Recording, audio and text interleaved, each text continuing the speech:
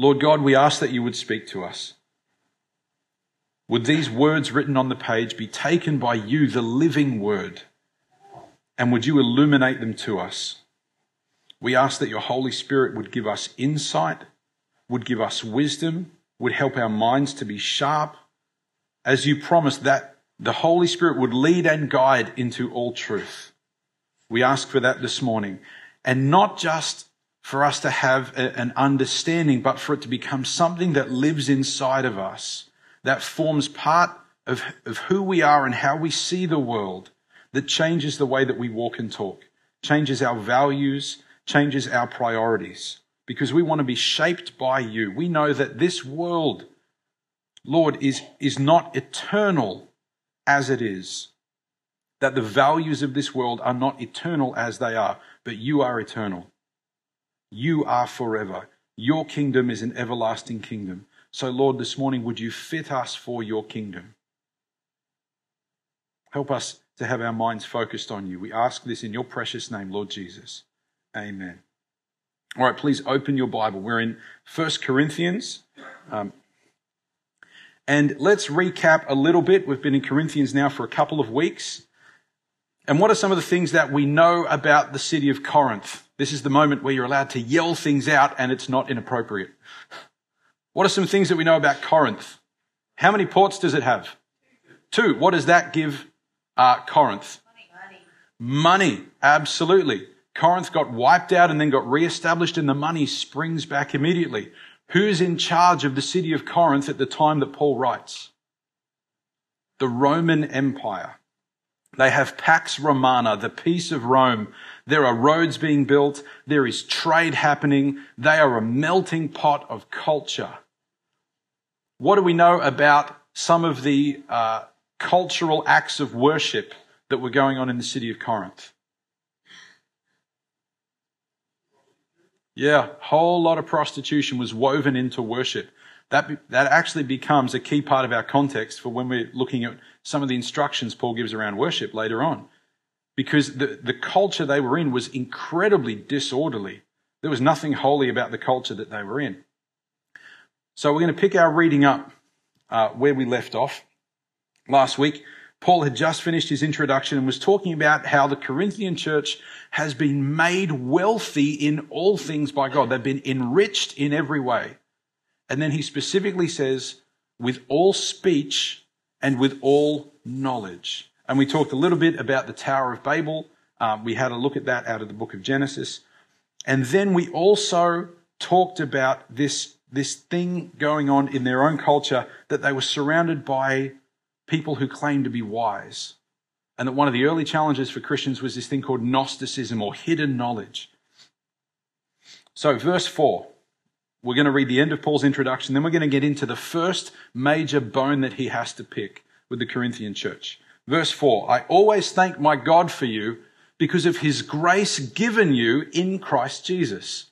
For in him you have been enriched in every way with all kinds of speech and with all knowledge, God thus confirming our testimony about Christ among you. That God uses these things to confirm that he is who he says he is.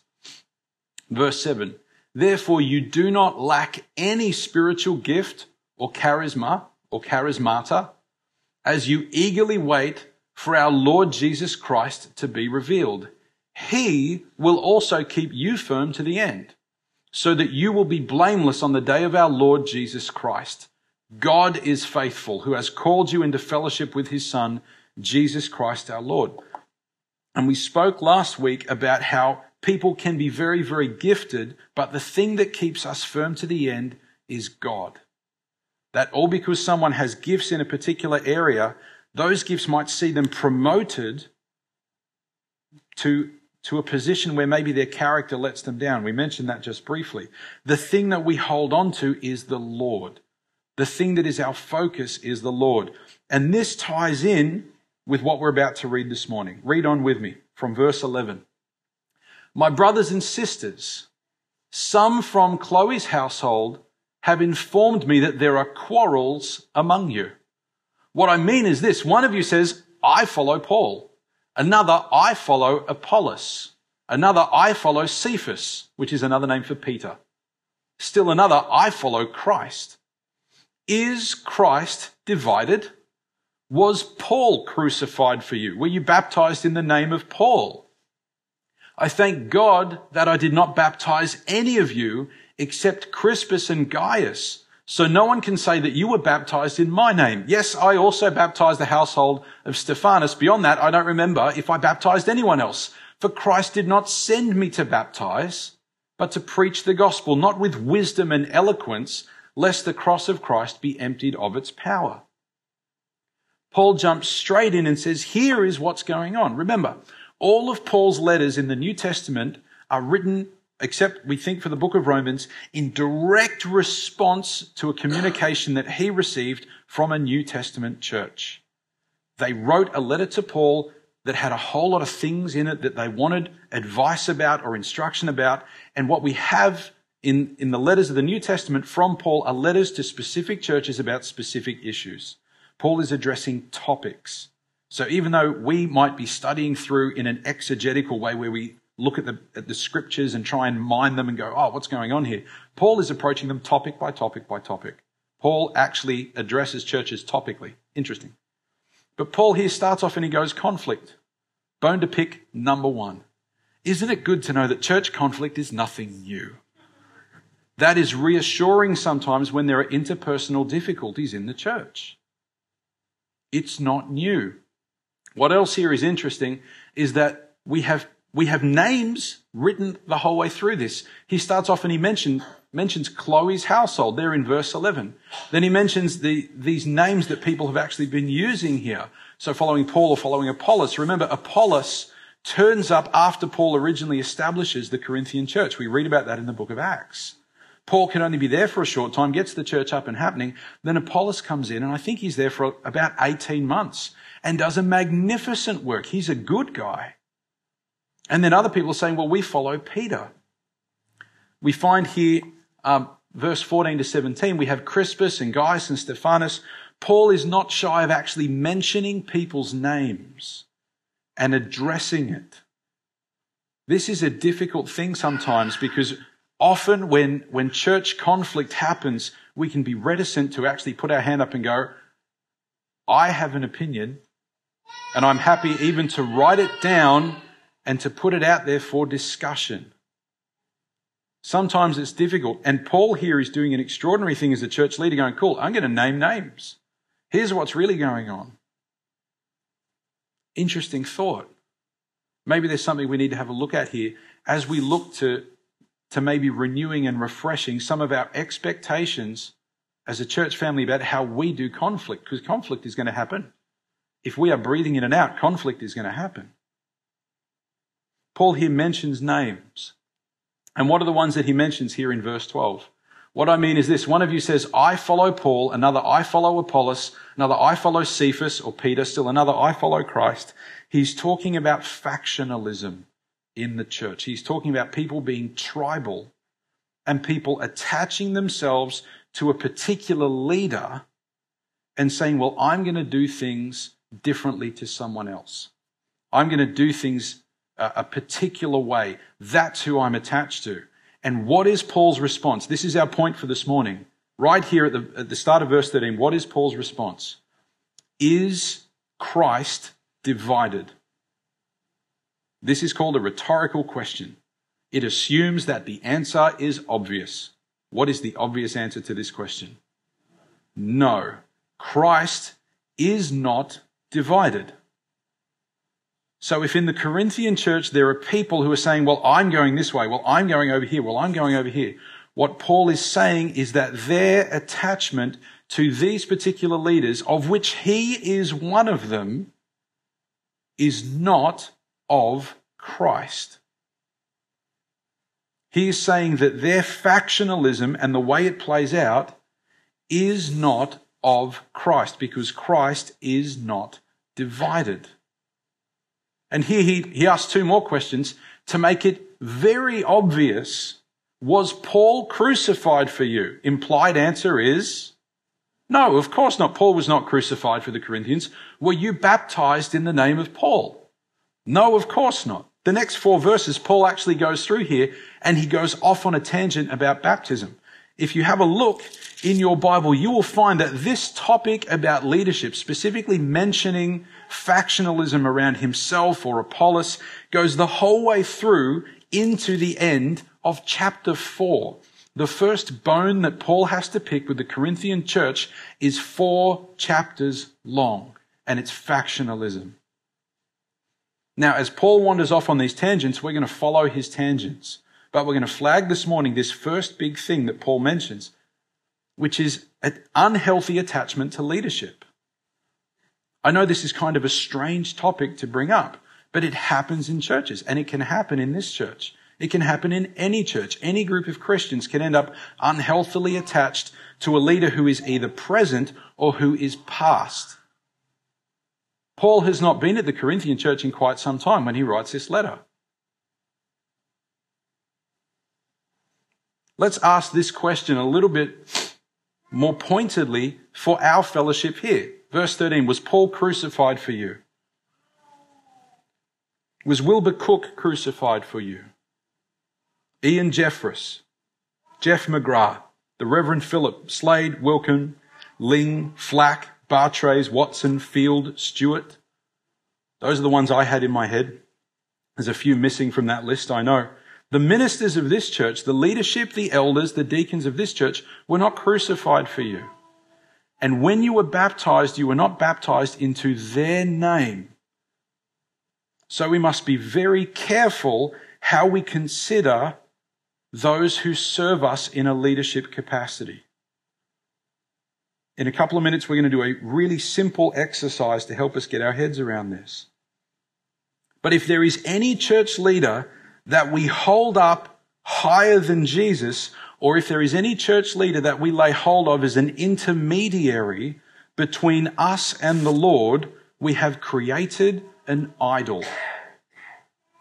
There is no apostle, prophet, evangelist, shepherd, pastor, or teacher who should be held up, in your opinion, higher than the Lord Jesus Christ, whose words should matter more to you than the Lord Jesus Christ. This is why we say go back and double check things. This is why I say don't take my word for it. Have your Bible open in front of you. Double check things. Make sure it's true.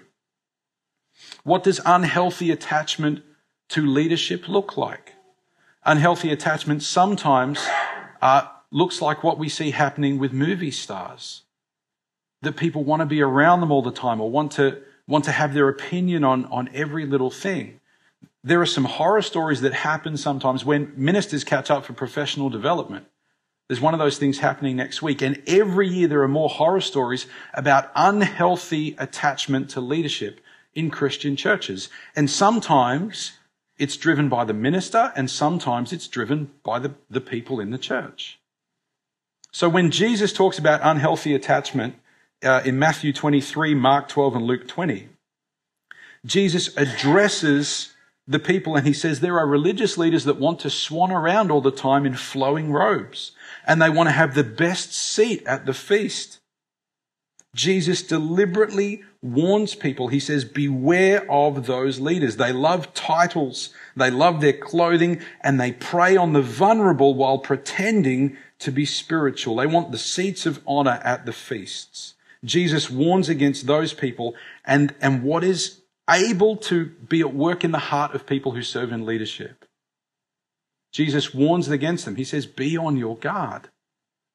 Paul here addresses the attitude and the behavior in the church that idolizes and then factionalizes from within the body. See, the dilemma is this. If you find anyone in church leadership and you give them a paper cut, it's going to hurt. If it goes deep enough, they're going to bleed. They're a human being. They are not infallible. You know what? Some of them probably snore. Some of them probably have feet that smell bad if they don't change their socks regularly. They are human beings. Church leaders are as human as you. And this is really important because if you have an unhealthy expectation of church leaders, then they are going to fail you. They are going to disappoint you. But if that expectation around church leaders is unhealthy, it can also stir up something in that person's heart where they become these people that Jesus warns against. Because it is really tempting to be idolized and worshipped. It is really tempting to have people give you authority and control over how they feel, over what they think. We sometimes see it play out around what people wear, about how they spend their money, about what relationships they're in, where the focus is no longer on what did Jesus say, but it's on the particular instructions from a religious leader. Leaders are human beings, and we need to keep them in the appropriate perspective. That's the point that Paul is driving at here. Appropriate perspective.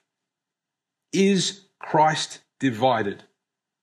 No, Christ is not divided. So we need to be careful when we are picking teams based around leaders, or when we are picking teams going, oh, that person's my captain. Jesus is your captain. Jesus might be putting people into your team to serve in a particular capacity, for a particular time, for a particular task, but Jesus is your captain. Paul was not crucified for you. No minister or elder or deacon of this church has been crucified for you. Paul here mentions some of the names: Apollos, Cephas. There are names in the life of this church which are influential names. Some of them we have on the wall. But we were baptized into the name of Christ. So here we see Paul spending the next 4 verses, 14, 15, 16, 17, and he's effectively saying to this group of people that they have been very easily and very quickly led astray. I thank God I did not baptize any of you. Because Paul's saying, you have so completely missed the point of what baptism was. He's saying to this particular group of Christians that they have been easily misled, or that they have easily or quickly misunderstood what happens. This is why Paul's about to talk about baptism. A group of people who have given their allegiance to someone based on something that they did. And it's easy for us to do sometimes as well. Some of us remember the first time we took communion. Some of us remember very well when we were baptized. And the role that someone played in either leading us to the Lord, or in baptizing us, or leading us in communion, or the person that, for those of us who've been married, the people who've officiated in that capacity, and sometimes that person can have a special place in our heart. Okay, that's good. But when it comes to causing division in the body of Christ, then it means we've held that person up higher than the authority of Christ. Paul is calling these followers back to unity because Christ is not divided. And have a look here how he starts this section. My brothers and sisters. I've missed a verse out here. Only just noticed that. Here in verse 10. I appeal to you, brothers and sisters, Adelphoi, in the name of our Lord Jesus Christ. That's how seriously Paul takes this. That all of you agree with one another in what you say, and that there be no divisions among you, but that you be perfectly united in mind and thought. That is what Paul is calling them back to, and he's calling them in the name of the Lord Jesus Christ. He wants them to have Jesus as their focus again. And this is always, always, always a worthwhile thing for us as Christians, no matter where we travel, no matter where we end up, no matter what country we are worshipping in. Is Jesus the focus or not? Jesus must be the focus. And here Paul says, in the name of Jesus, come back to the unity that is in Christ. We need to examine our own hearts this morning to see whether our identity or our passion or our allegiance is attached to anyone more than the Lord Jesus Christ. So we're going to do a silly little experiment here. Here we have 2 mountains.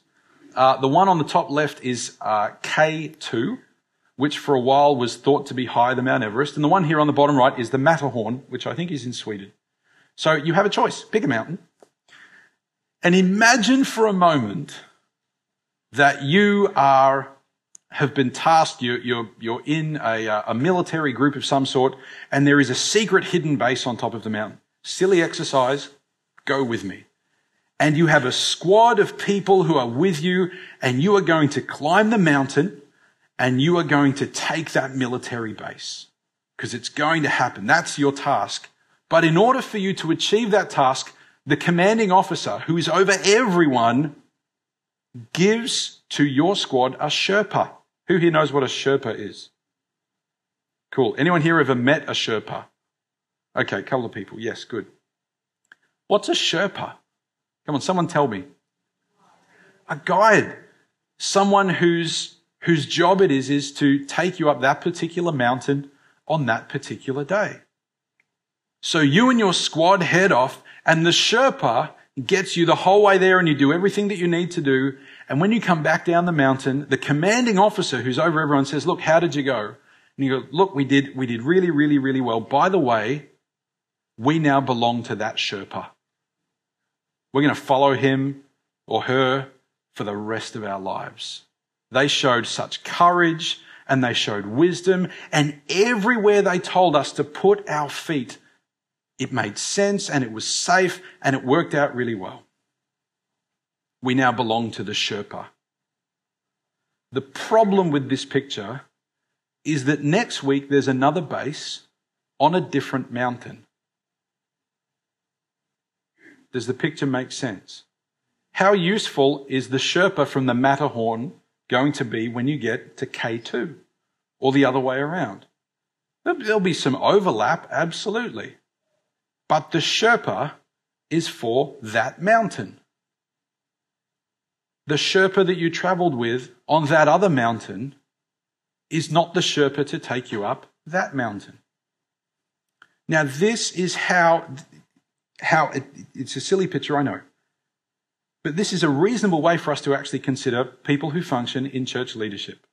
Okay? Deacons, elders, pastors, and Sherpas. Right now, there is a mountain that Australian Christianity faces. And it is an incredibly antagonistic, violently atheistic culture in Australia, where Australian Christians have in many cases acted in disgusting and foul and incredibly destructive ways, and any pleasant memories that people have of engaging with the representatives of the Lord Jesus Christ are fading fast. That's the mountain. When we think back to the mountains that we as Christians in Australia have scaled 10 years ago, 20 years ago, 50 years ago, or the ones that are going to turn up in 20 years, 50 years, there will be people in that day who the Lord is going to tap on the shoulder to serve as elders and as deacons and as ministry leaders. Jesus says he gives to his church apostles, prophets, evangelists, shepherds, and teachers. The Sherpa is for the mountain. See, sometimes I wonder how this factionalism that we read about plays out in the Australian church. Because sometimes it's not just, you know what, here's the tele-evangelist I watched this morning, and you know what, I'm one of their disciples. Or going, you know what, I'm from this denomination, and that's my flavour, and I'm one of those disciples. Sometimes it can be the name on the wall as well. Sometimes we can have an unhealthy attachment to a minister or to an evangelist or to a church leader that actually inhibits us from listening to the Sherpa that God has given to our team or our squad today. Now, this is difficult for me to share because my role here is something of a Sherpa. And it can sound like I've got tickets on myself to talk in this way. I'm aware of that. But it's difficult sometimes, even as a minister in a church environment, going, Lord, I feel like I want to point people to you, and here's the mountain in front of us. And sometimes the language is the language of, well, that's not the way that team captain would do it. That's not the way that minister would do it. That's not the way that pastor would do it, or that ministry leader would do it. Our captain is Christ. And all of us, every single one of us in this room, myself included, it's not about going, what do I want? It's about going, what does Jesus want? And here Paul puts himself in this, he says, I'm actually really, really glad that for some of you, there's no risk of you misperceiving my role. That's what he's saying here about baptism. Paul expresses thankfulness that there are people in the Corinthian church who are not going to misunderstand his motives because of what happened. That he either baptized them or didn't baptize them. But he's actually going to have an ease to talk to some of these people that maybe he wouldn't have with others because of misunderstood motives. It's a difficult thing for all of us to get on the same page and go, okay, how are we going to climb this mountain? How are we going to function? And the only thing that is going to help us as individuals and to help us as a community of Christians to scale the mountain we have in front of us, this challenge of mission and ministry, is that we all, every one of us, focus on Christ. Lord Jesus, how are you going to minister through us individually and as a group to reach Australia, to reach the people in this place that need to hear the good news? That's the unity in Christ that Paul calls the church to. And yeah, you know what? There are going to be different Sherpas who turn up. The long list of people who've turned up to serve in every capacity in the life of this church is going to get longer still. But our attachment is to Christ. So what are we going to finish on here this morning? Very simply, the church is Christ's. And we either belong to Christ or we belong to Christ and Paul, or Christ and Apollos, or Christ and Cephas, or Christ and Wilkin, and Slade, and Cook, and these others. I suggest to you that we need to critically assess the way that we consider church leaders. Elders, deacons, ministry leaders, pastors. We need to see them in the reasonable capacity they are supposed to have. If this was not a significant issue, Paul would not be about to thread this conversation on for 4 chapters. It is a significant thing. In Australia, we call them church splits. If we play them right politically, we can call them church plants sometimes. But this is why they happen. That is the ultimate end of factionalism in a church, is Christian civil war. So let us guard against it. Let us have Christ as our focus. And where there are difficult things that come up, let us behave maturely and reasonably and wisely and with Christ as the focus. He is our goal. He is our hope.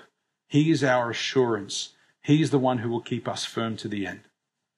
Let's pray together this morning. Lord Jesus, we thank you that there are people that you give to your body who have particular skills and giftings from you, particular charisms or charismata, as Paul writes. Lord God, we ask that you would keep us focused on you, and that anyone who serves, that we would see them appropriately, that we would not think too highly of them or too little of them. We would see your provision at work in that person in whatever capacity, for whatever length of time, whatever the task is. We would see that you are at work. Lord God, I pray for those of us who function in different capacities within the body. Lord God, please guard our hearts against idolizing ourselves or one another. Please guard us against being egotistical or being controlling or seeking unhealthy influence over others. Lord God, never let any one of us reach out our hand to try and take some of your glory for ourselves. Lord Jesus, please keep us focused on you and obedient to you, pursuing you wholeheartedly and with holiness. Lord Jesus, we thank you for the words of Paul. We thank you for his encouragement and also being chastised by him, being called again to focus on you. Thank you for that. Lord, we ask that this week and in the next few weeks that your Spirit would be speaking to us as we look at some of the leadership things in the life of this church, changing shape or adopting different words. Give us wisdom. Help us again to focus on you in all of those processes. Lord Jesus, we ask not for our glory, but for your glory. And in your precious name we pray. Amen.